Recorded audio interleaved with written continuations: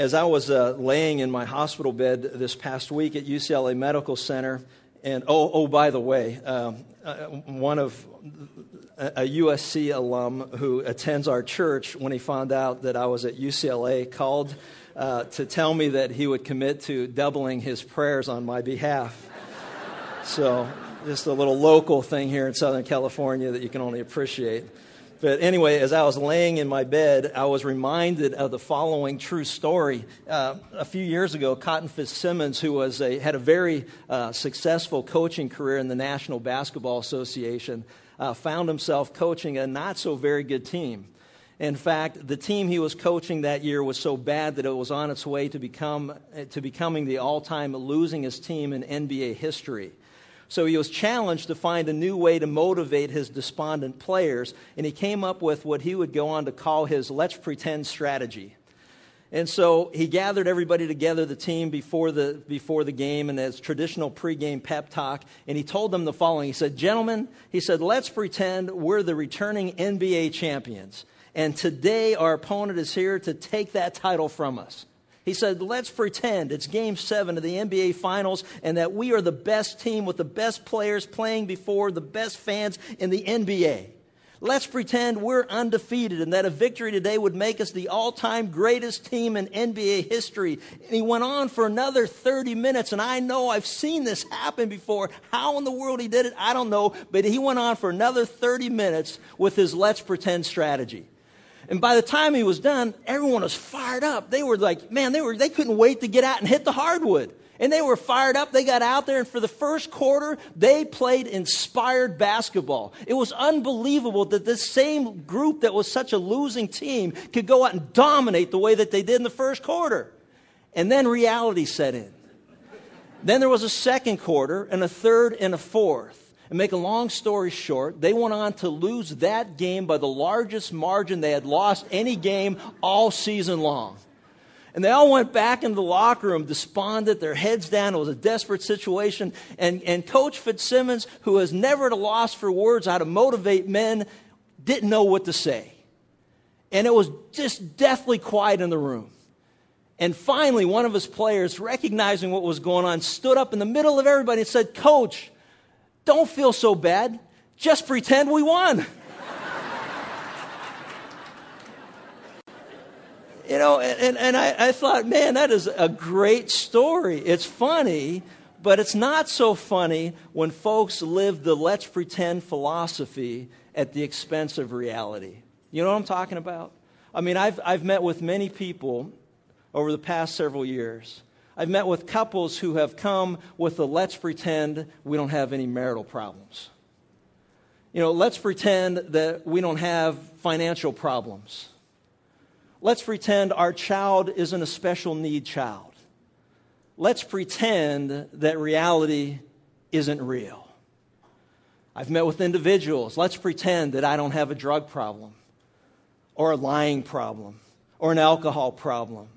Let's pretend that I don't have a sexual immorality problem. Hey, I know, let's pretend that we're married. You know, let's pretend.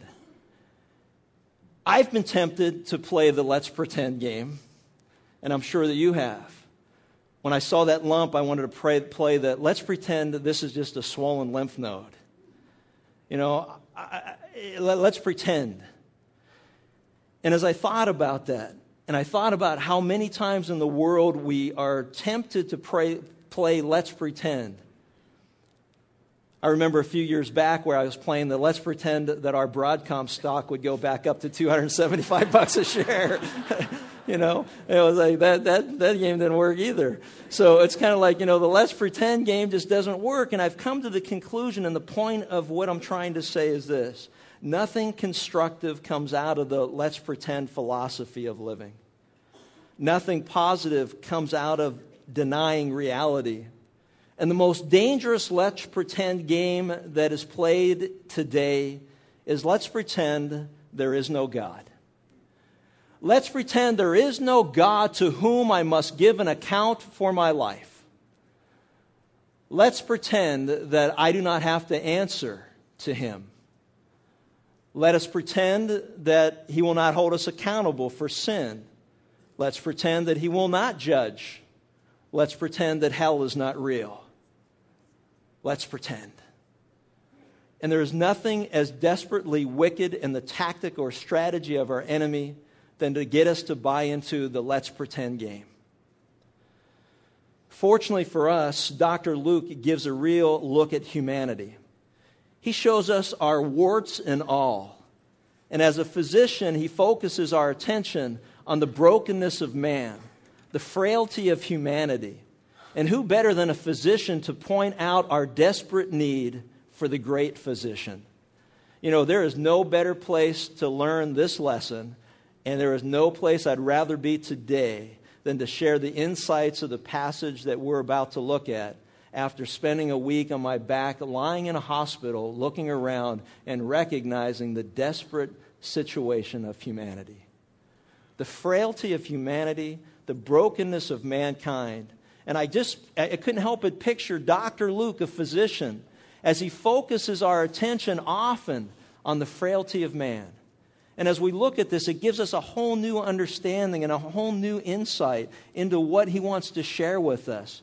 You know, and I was thinking, and I was struck by the fact that, you know, no matter how wonderful or excellent a physician or specialist, and I praise God for the man that he brought us to, humanly speaking, a wonderful man who loves people, who loves what he does. And and there's no way that anyone would dedicate themselves to medicine without a love or compassion for people. The hours are unbelievable. What they go through is incredible. The times that I saw them, it's like, hey, man, it's 5 a.m. Don't you ever go home and sleep. It's like, you know, it's just incredible.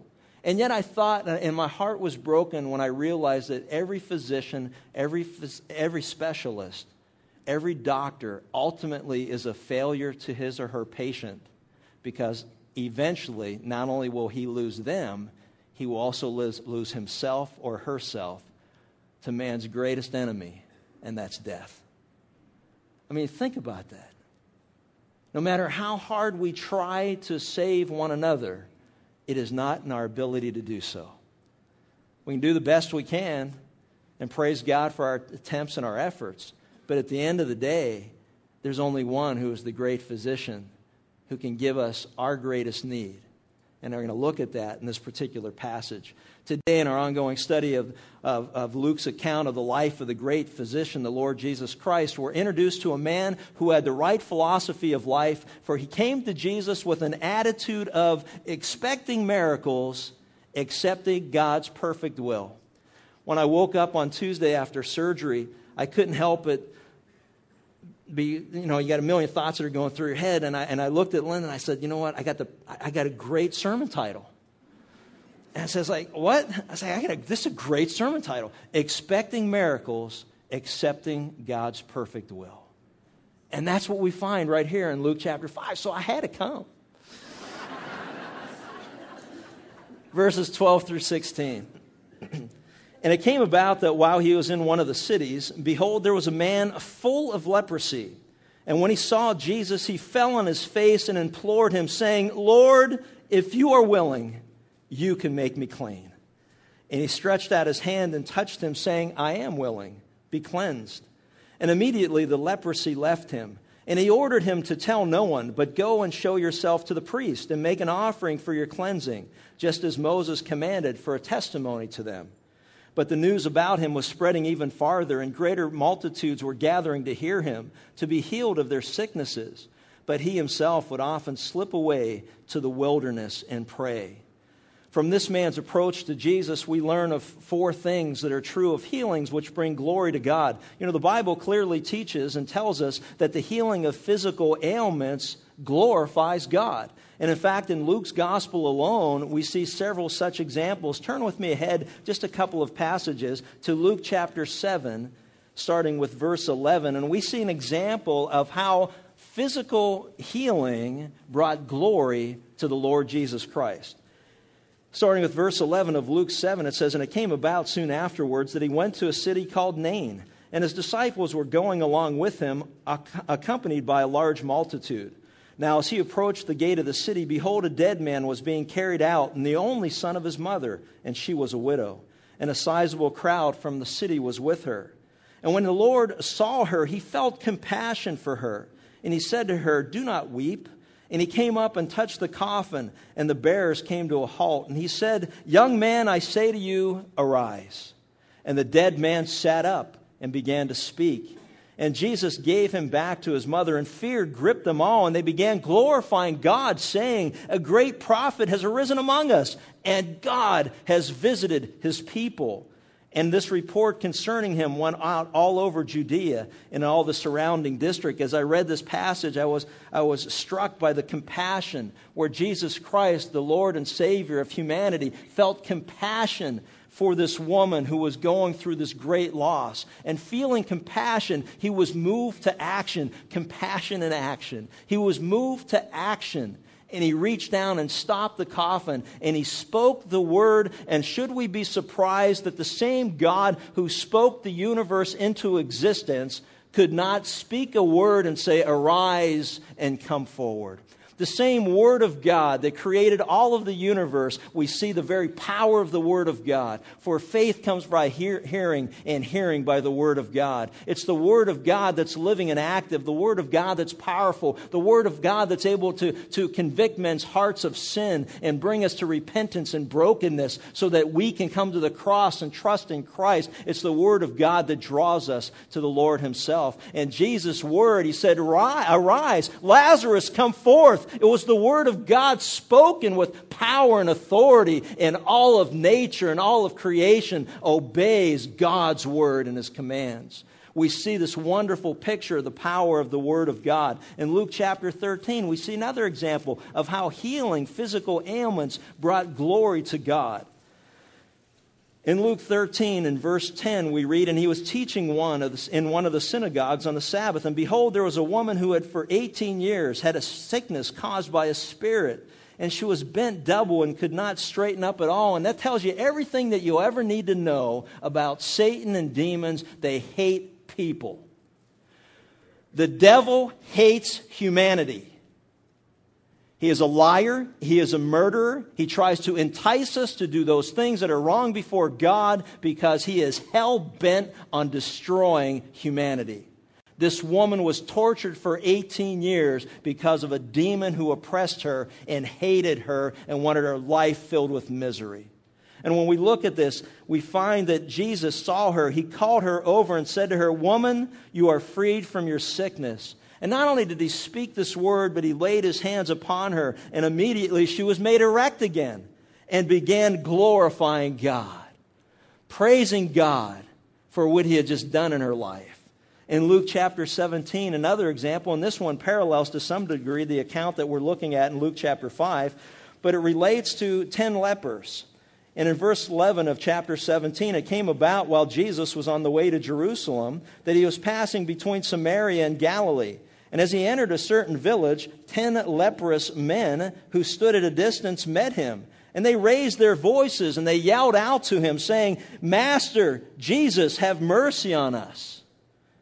And when he saw them, he said to them, 'Go and show yourselves to the priests.' And it came about that as they were going, they were cleansed." An act of faith. Faith always requires action. By grace we're saved through faith and not of ourselves. It is a gift of God, so no one can boast. But faith is action. If you read Hebrews 11, it was by faith that Abraham left a land he was comfortable with and followed God. It was by faith that Moses left Egypt and all the bondage and all the oppression was there, but there was still a comfort level that was there as well because they knew what to expect. But it was by faith Moses left Egypt and he acted upon the command of God to go somewhere that he didn't know where he was going, didn't know where God was leading, didn't know what to expect, but he went there anyway because God told him to, by faith. And if you go through Hebrews 11, every person that's there acted upon faith because they were told by God to do something. They didn't have all the answers, and they said, "We'll go anyway." We're on a need-to-know basis, and we trust that you are faithful, and you will declare to us, or you will reveal to us, or you will make known to us whatever it is you want us to know. But all I know now is that this is what you want me to do, and so I did it. If you remember from the last message, the fact that Andrew and Peter went to deeper water was only because they left the shore and went to the shallow water.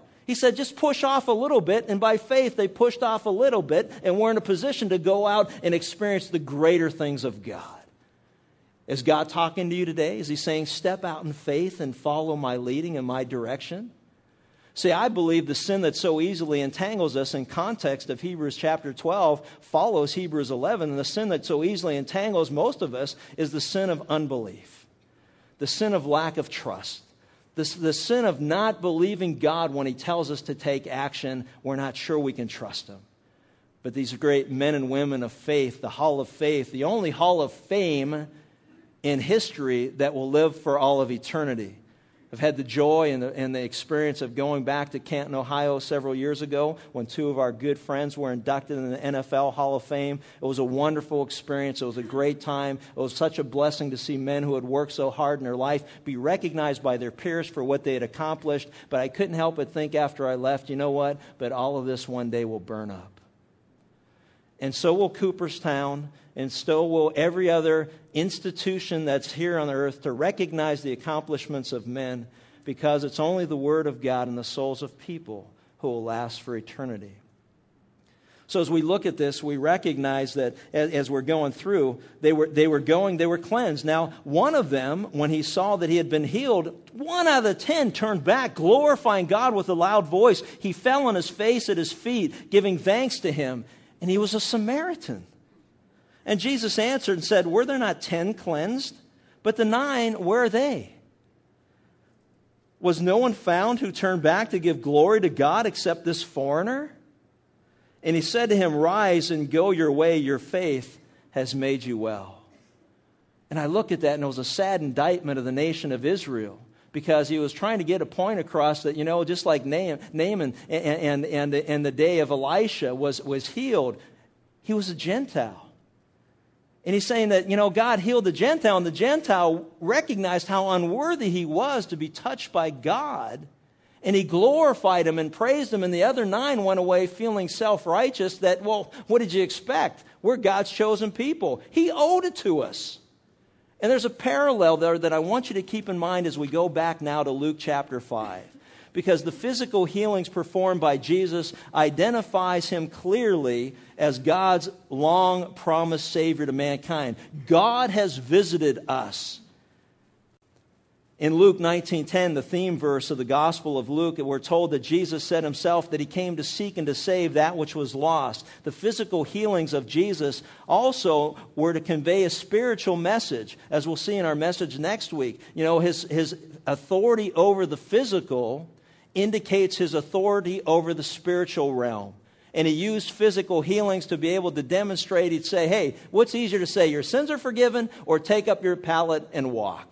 And obvious answer is, hey, it's easy to say your sins are forgiven than it is to tell somebody who's never walked to walk. And so Jesus said, in order to show that all authority has been given to me, take up your pallet and walk, and therefore I can also forgive sins for those who come to me. It's a wonderful passage that we'll look at, and it also relates to how we should respond to people in our life that are in desperate need of the touch of the great physician. But for now, as we go back to Luke chapter 5, what 4 lessons can we learn from this leprous man's healing, a healing that truly brought glory to God? Number 1, we learn this, that such healing recognizes the greatness of the Lord. The greatness of our Lord. As we see this in verse 12, we're told, and it came about that while he was in one of the cities, behold, there was a man full of leprosy. He was full of leprosy. This is a medical description of the man's condition. He is full of leprosy. Luke wants us to understand and recognize that this man wasn't in the beginning stages. This man wasn't waiting for the pathology reports to come back. This man had been diagnosed, and every person that knew him and every person that saw him were totally convinced that he was beyond any human help. He was toast. He was done. It was over for him.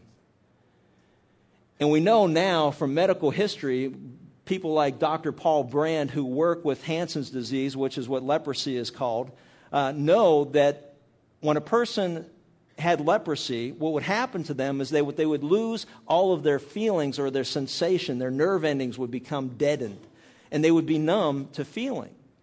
And oftentimes what would happen is, as the disease continued to progress, people would injure themselves because they couldn't feel pain. If you stop and think about it, if you don't feel pain, you would just continue to proceed on as if you never felt pain. And that's why it's so dangerous. And what would happen is, they would be out and they'd have to make their own food unless their family would come and leave their food for them at a distance and come to a certain point where they would be able to get food. But otherwise, they'd have to make their own food. And they might get too close to the fire. And as they did and their nerve endings were dead, all of a sudden, they might leave 3 fingers in the fire. And you'd just end up with a stub. You'd end up like that. Or you'd go out and you'd be chopping wood, or you'd be cutting wood for a fire, and you'd chop your finger with a knife, and you might chop your finger off. And oftentimes when you see people with leprosy, they would have stubs for hands, or they'd have no toes on their feet, or they might not even have a hand at all. And they were just a mess. This man was as bad as it gets. He was a total, absolute mess. And the Bible pictures leprosy as a word picture of sin. And what I get from this is simply God's view of humanity. And that is this: we are a total mess. We are a total, absolute mess before God. We are terminal. It is over for us. There is no hope for us outside of Jesus Christ. We're a mess. It's done. The death sentence, the death certificate has already been signed. None are righteous, not one of us. All have sinned and fall short of the glory of God. As this man was full of leprosy, you and I are full of sin. And a way that I know that is true, and that is the word picture that God gives us, and this is a very uncomfortable thing because we just want to play let's pretend. King David prayed, crying out to God in Psalm 51:7. After his sins of adultery and murder, he cried out to God and said, "Purify me with hyssop, and I shall be clean. Wash me, and I shall be whiter than snow." According to Leviticus 14, a whole passage on the cleansing rituals or purification process for leprosy. In verse 49, hyssop was used in cleansing the house of a leper. He said, "Purify me with hyssop. This sin is as if I am full of leprosy. I am so full of sin." So we understand from God's word that leprosy was a picture of sin, and through this physical disease, God teaches great spiritual truth. The Bible clearly teaches that all of humanity is so full of sin that we are dead to God. We are so full of sin. We are not, as some pretend to believe, in the let's pretend philosophy of life, that some of us are 70% good, 30% bad. 60-40, some days 50-50. On a bad day, the scale goes 40-50, 40-60, whatever it is. But you know what? Stop pretending. Because God says this: we're 0% good and 100% full of sin. And if you don't believe what God says, or you don't believe what I'm saying, turn ahead to the book of Ephesians and listen clearly to what Paul writes to the church at Ephesus regarding their previous condition. In Ephesians chapter 2, starting with verse 1, we read this word: "And you were dead in your trespasses and sins." You were dead. You were full of sin to the point that you were dead. "In which you formerly walked according to the course of this world, according to the prince of the power of the air, of the spirit that is now working in the sons of disobedience. And among them, we too," even Paul, the great apostle Paul, this great man of God, he says, "We too, even I was dead in my sins. Even I too lived in the lusts of the flesh, indulging the desires of the flesh and of the mind, and were by nature children of wrath, even as the rest." even as the rest. And I read this and go, man, those who are still dead to God are like a leper. They are numb to the consequences of sin. They are numb to their condition. They don't see, they don't hear, they don't feel, they don't smell. They live in oblivion to their own destructive choices because they simply cannot tell the difference. They don't know any better. They don't have an understanding. It is in their nature to do what comes naturally, as it is in our nature then to do what came naturally to us. And we ask the question, then where is our hope? Where do we turn? And he says in verse 4, but God. But God. The great turning point, the great contrast is, where do I turn? I'm such a mess. Where do I go? He says, but God.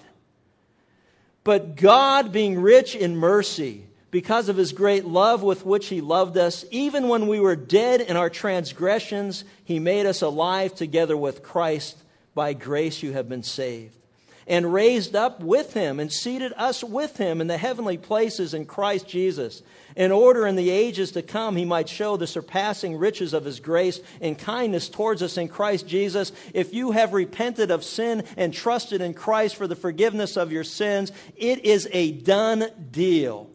It is past tense. Even when we were dead, he made us alive. Past tense, at that moment in time of great faith in Christ and his works on the cross, the power of his resurrection, he made us alive together with Christ. He has raised us up already with him. He has seated us already with him in the heavenly places. And why did he do it? Because we deserved it? Because we've got any goodness in us at all? No, he says, for the purpose that in the ages to come, he might show the surpassing riches of his grace in kindness towards us in Christ Jesus. To show what an awesome, wonderful, loving God that we have. What a wonderful Creator. By grace you have been saved through faith and not of yourselves. It is a gift of God.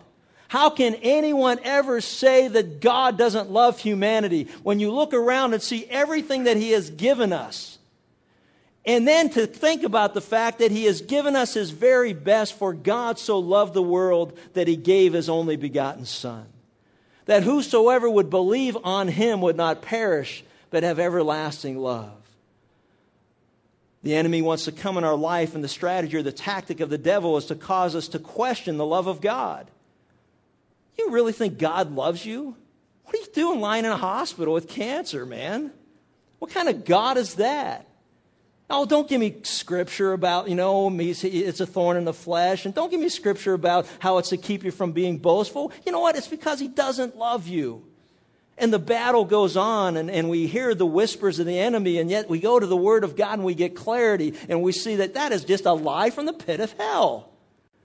God has already raised us up. God has already seated us in the heavenlies with Christ. He has already performed it. It is a done deal. It is secure. We are in his hands. He will never lose one of us who has genuinely trusted and turned to him in faith. By his grace, we bow down before him at the cross, believing that he died for us and he is risen again. And he says, comfort one another with these words, because everything else is a lie from the pit of hell.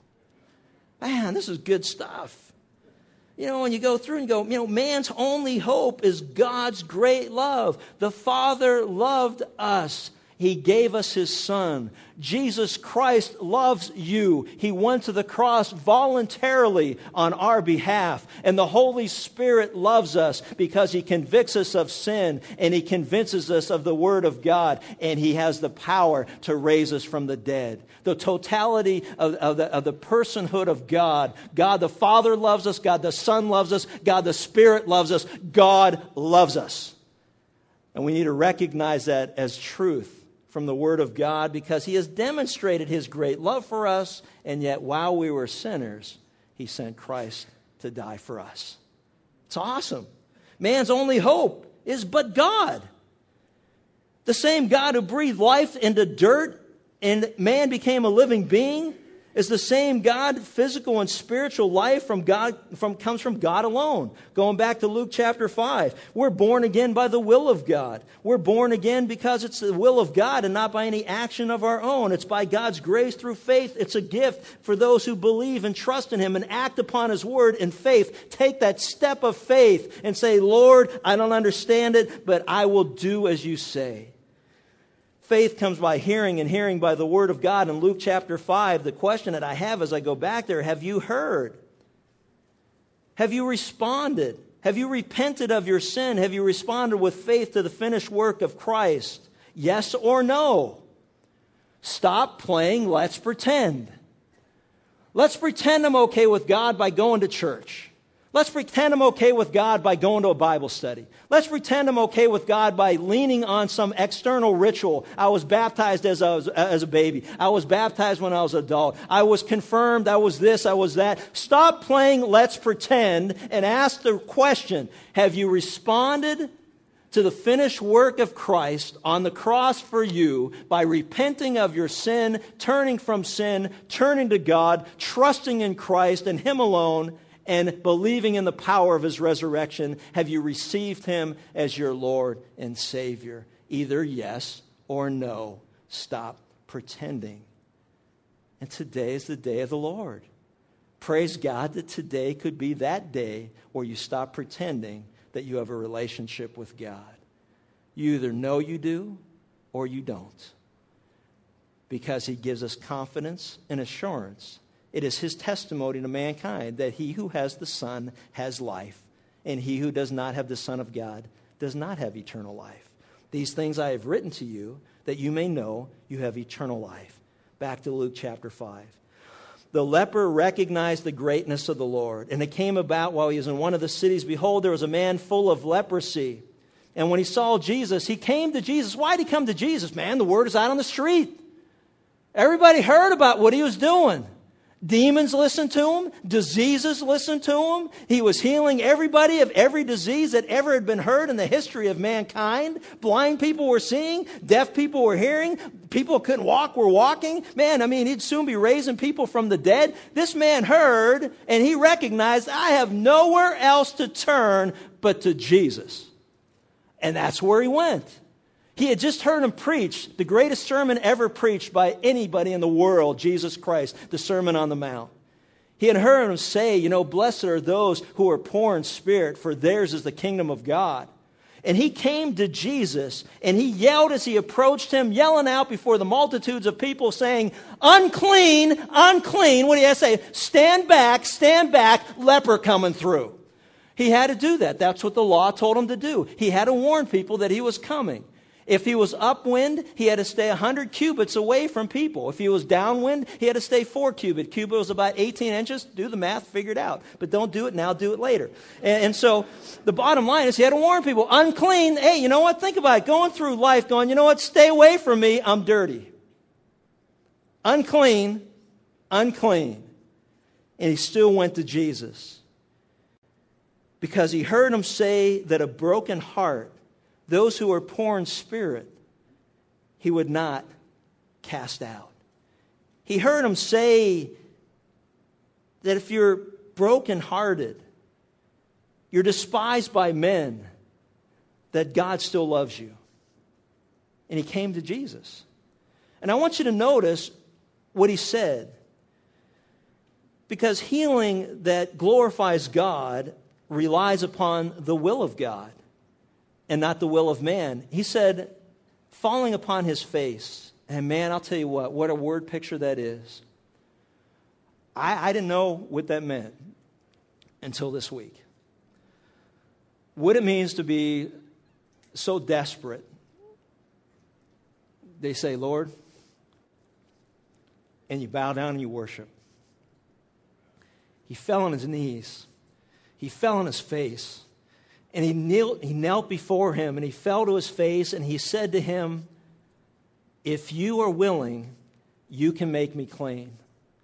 And he said it over and over and over again. If you are willing, you can make me clean. If you are willing, you can make me clean. If you are willing. He came to Jesus expecting a miracle and accepting God's perfect will. Because what he was saying was, if you're not, that's okay. If you're not, that's okay. He came to Jesus and he indicated his submission to the will of God. And I want to share with you that submission to the will of God is the highest mark of spiritual maturity. Submission to the will of God is the highest mark of spiritual maturity. When you can say, in whatever circumstance you're in life, that, Lord, nevertheless, your will be done, then you are where God wants you to be. See, because God's love doesn't seek its own, according to 1 Corinthians 13. So if you truly love the Lord your God with all your heart, all your mind, all your soul, and all your strength, which is the greatest commandment, many of us say, oh, you know I do. So, well, that's true then you won't demand anything of God. If you really love God with all your heart, mind, soul, and strength, you will come as the leper does, and you will rely upon God's will, and you'll say, if it is in your will to make me clean, you can do it. But if it is not, I will still praise you to my dying breath. That's what Job said. If it's in your will to heal me, if it's in your will to restore to me everything that I've lost, then praise God. But if it's not, even if you choose to kill me, slay me, I will still trust in you. Because as believers who have trusted in Christ, we can't lose either way. Paul said, you know what? I'm torn between two worlds, man. I can't wait to see what God has in store for me, because he already had a glimpse of heaven. So he knew what to look forward to in its entirety. And he said, I can't wait to get there, but at the same time, I don't want to leave here either, because I got work to be done, and there's a whole bunch of people that need to hear the gospel, and God, that's what I'd like to do. But you know what? Nevertheless, not my will be done, but yours. And he was content in the will of God. Are you content in the will of God? Do you know to pray according to God's will? In 1 John chapter 5, we see this theology of the leper played out years later and given to us in writing by John. As John writes in 1 John chapter 5, he writes this. Verse 14, it says, and this is the confidence which we have before him, that if we ask anything according to his will, God's will, he hears us. And if we know that he hears us in whatever we ask, we know that we have the requests which we have asked from him. I've learned to ask God, what is it that I should be praying for? And when God tells me what to pray for, I know that he hears me, because he has given me what to request. And so I say, praise God for that. God, how should I pray? I don't know how to pray in this. I've never been through this. I don't know. How do you pray about this? Hey, you know what? Pray that my will be done. Okay, God, I'm praying your will be done.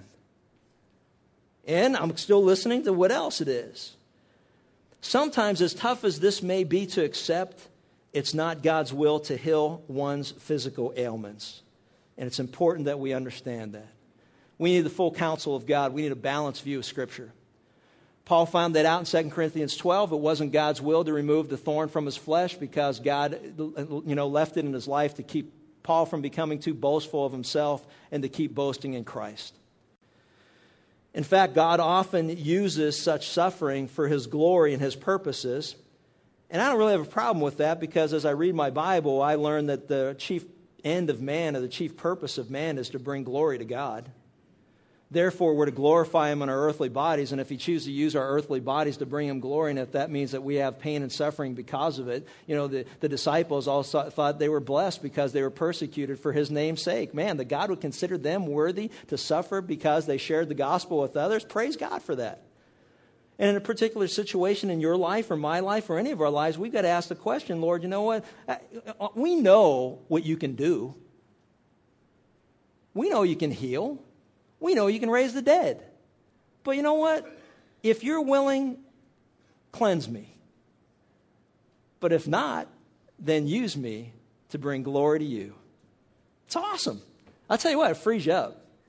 It does. It gives you great peace, because you recognize that, man, and who do we think we are at times to think we can go through life without suffering? We're pretty spoiled, and we're really selfish people.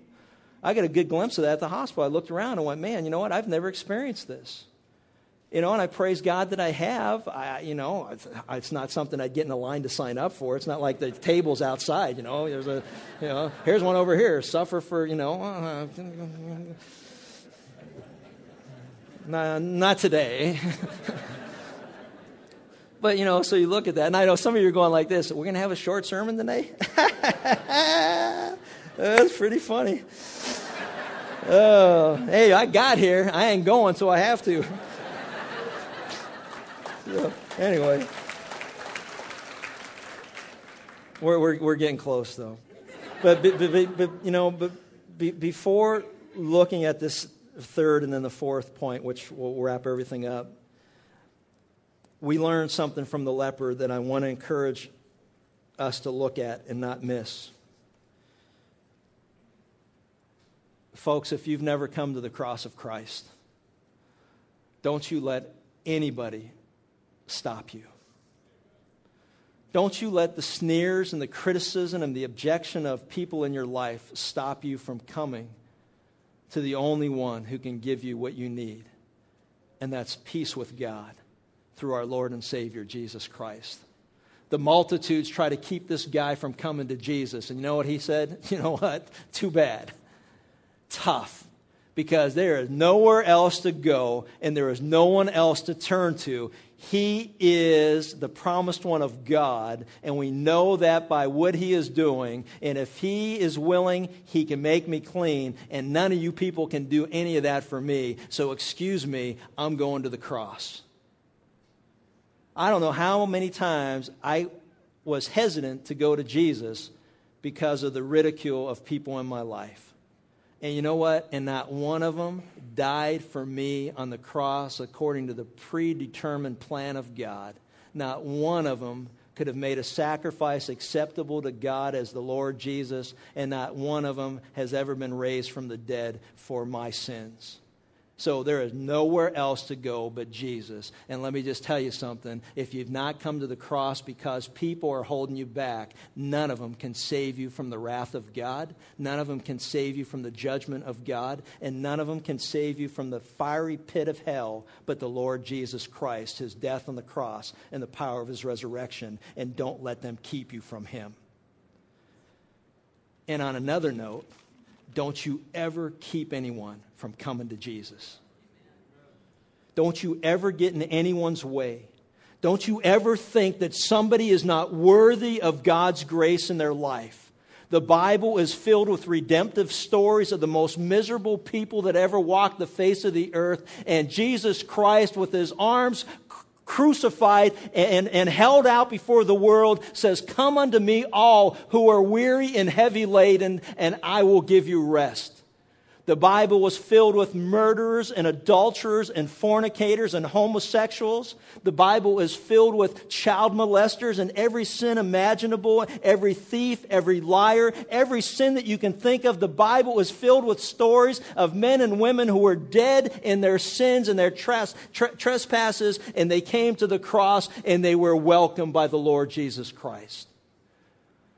The self-righteous attitude of Christians who think that there are some people who are not worthy to be saved of their condition is just pharisaical, it is hypocritical, and it is not biblical, and it is not godly. There is no one who is beyond hope other than those who reject Jesus as their Savior and do so on their dying breath. Until we are gone from this world to the next, there is hope for every person because we know the power of the Word of God. Don't you ever frown on a child molester, a homosexual, an adulterer, a fornicator, a liar, a thief, anybody. Don't you ever look down on anyone because there by the grace of God went you and I. And such were some of us.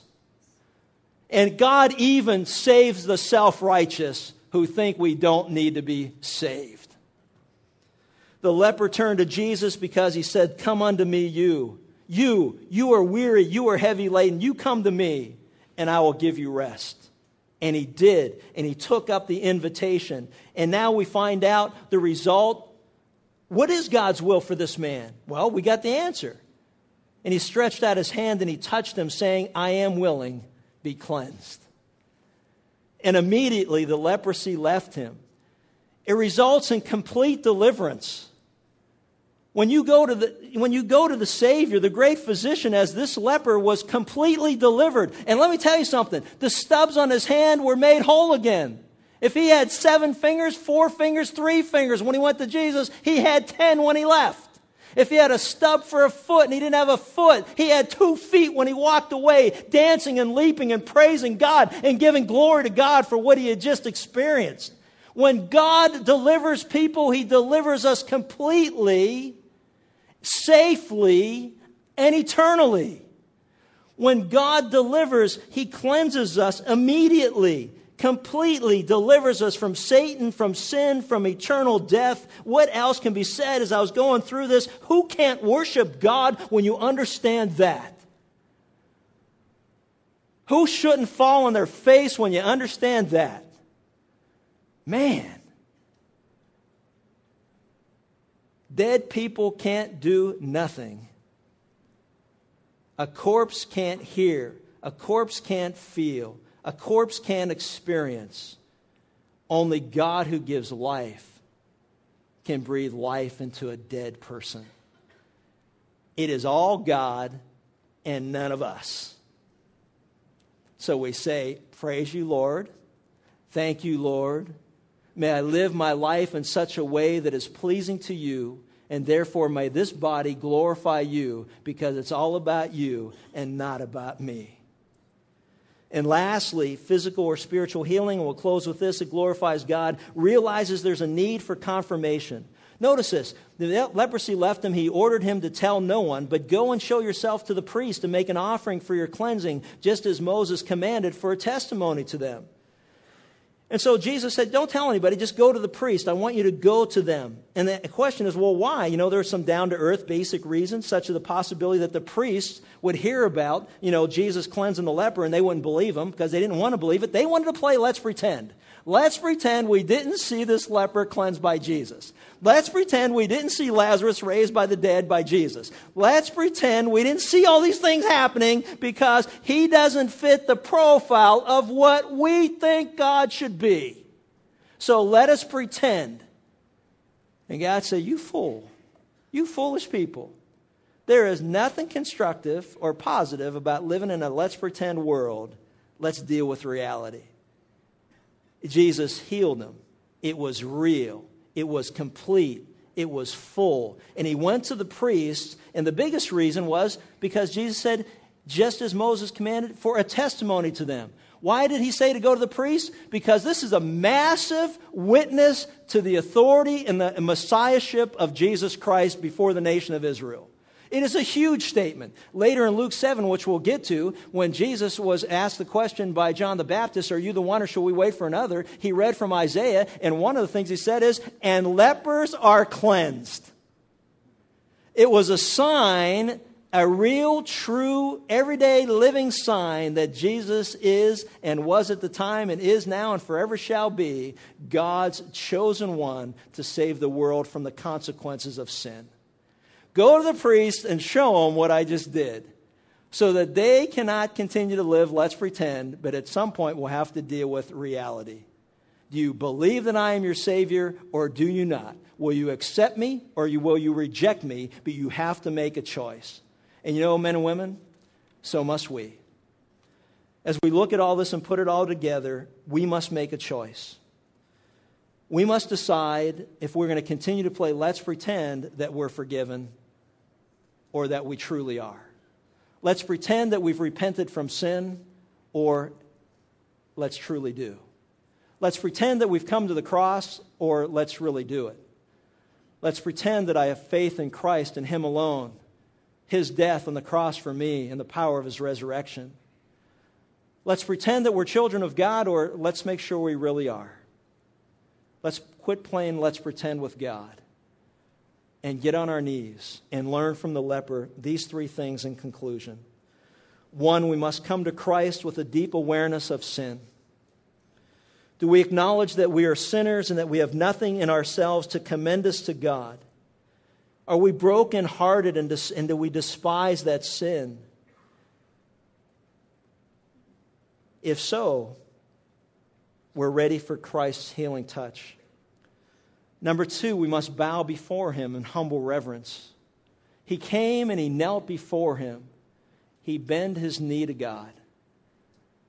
The proud and the pride of man says, I will not bow my knee to anybody. But God says, unless you're broken, unless your spirit is broken, you can never come to the cross. We must humbly in reverence come to Him, submit to Him as our only hope, and tell God that if He does not save us, then we will be lost for eternity. Think about that. Lord, if it is your will to save me, I know you can. But if you chose not to, then I'm lost for eternity because there is nowhere else to go. I just thank God that a broken heart, God will never cast out. God will never turn a broken sinner away who comes to the cross. And finally, we must believe He can make us clean. Do you believe that He Himself bore your sins on the cross so that you might die to sin and live for righteousness?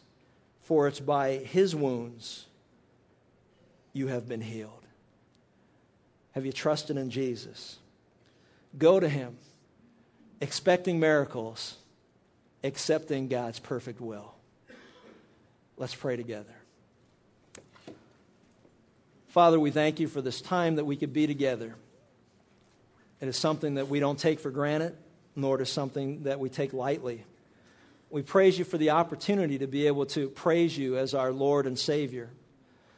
God, I pray for those who have never repented of sin, recognized their need, have never humbled themselves before you, that today would be the day and that after the service that they would go out and meet people at the gazebo area who will help them understand the decision they're about to make. If you're here today and you've never trusted in Christ, may today be the day of the Lord. We're told that today is the day of the Spirit, that whosoever calls upon the name of the Lord will be saved. And so, God, I just pray that if there's someone here today, that they would pray a simple prayer: God, help me, for I'm just like the leper. I have nowhere else to go, and I never knew it till now. Forgive me of my sin. I trust that Jesus Christ and Him alone died on the cross and was raised from the dead. And I receive Him as in the best way that I can and the best understanding I have at this time as the only Savior for my sin. I receive Him as my Lord and Savior here and now. I believe that He can cleanse me and if it's His will. And we know that the Word of God tells us that it is God's will that none should perish, but that all should come to everlasting life. So, Lord, I thank you for what you've done in my life. I thank you for the time that we have today that we can remember what you've done on the cross. And we just praise you and we love you. In Jesus' name, amen.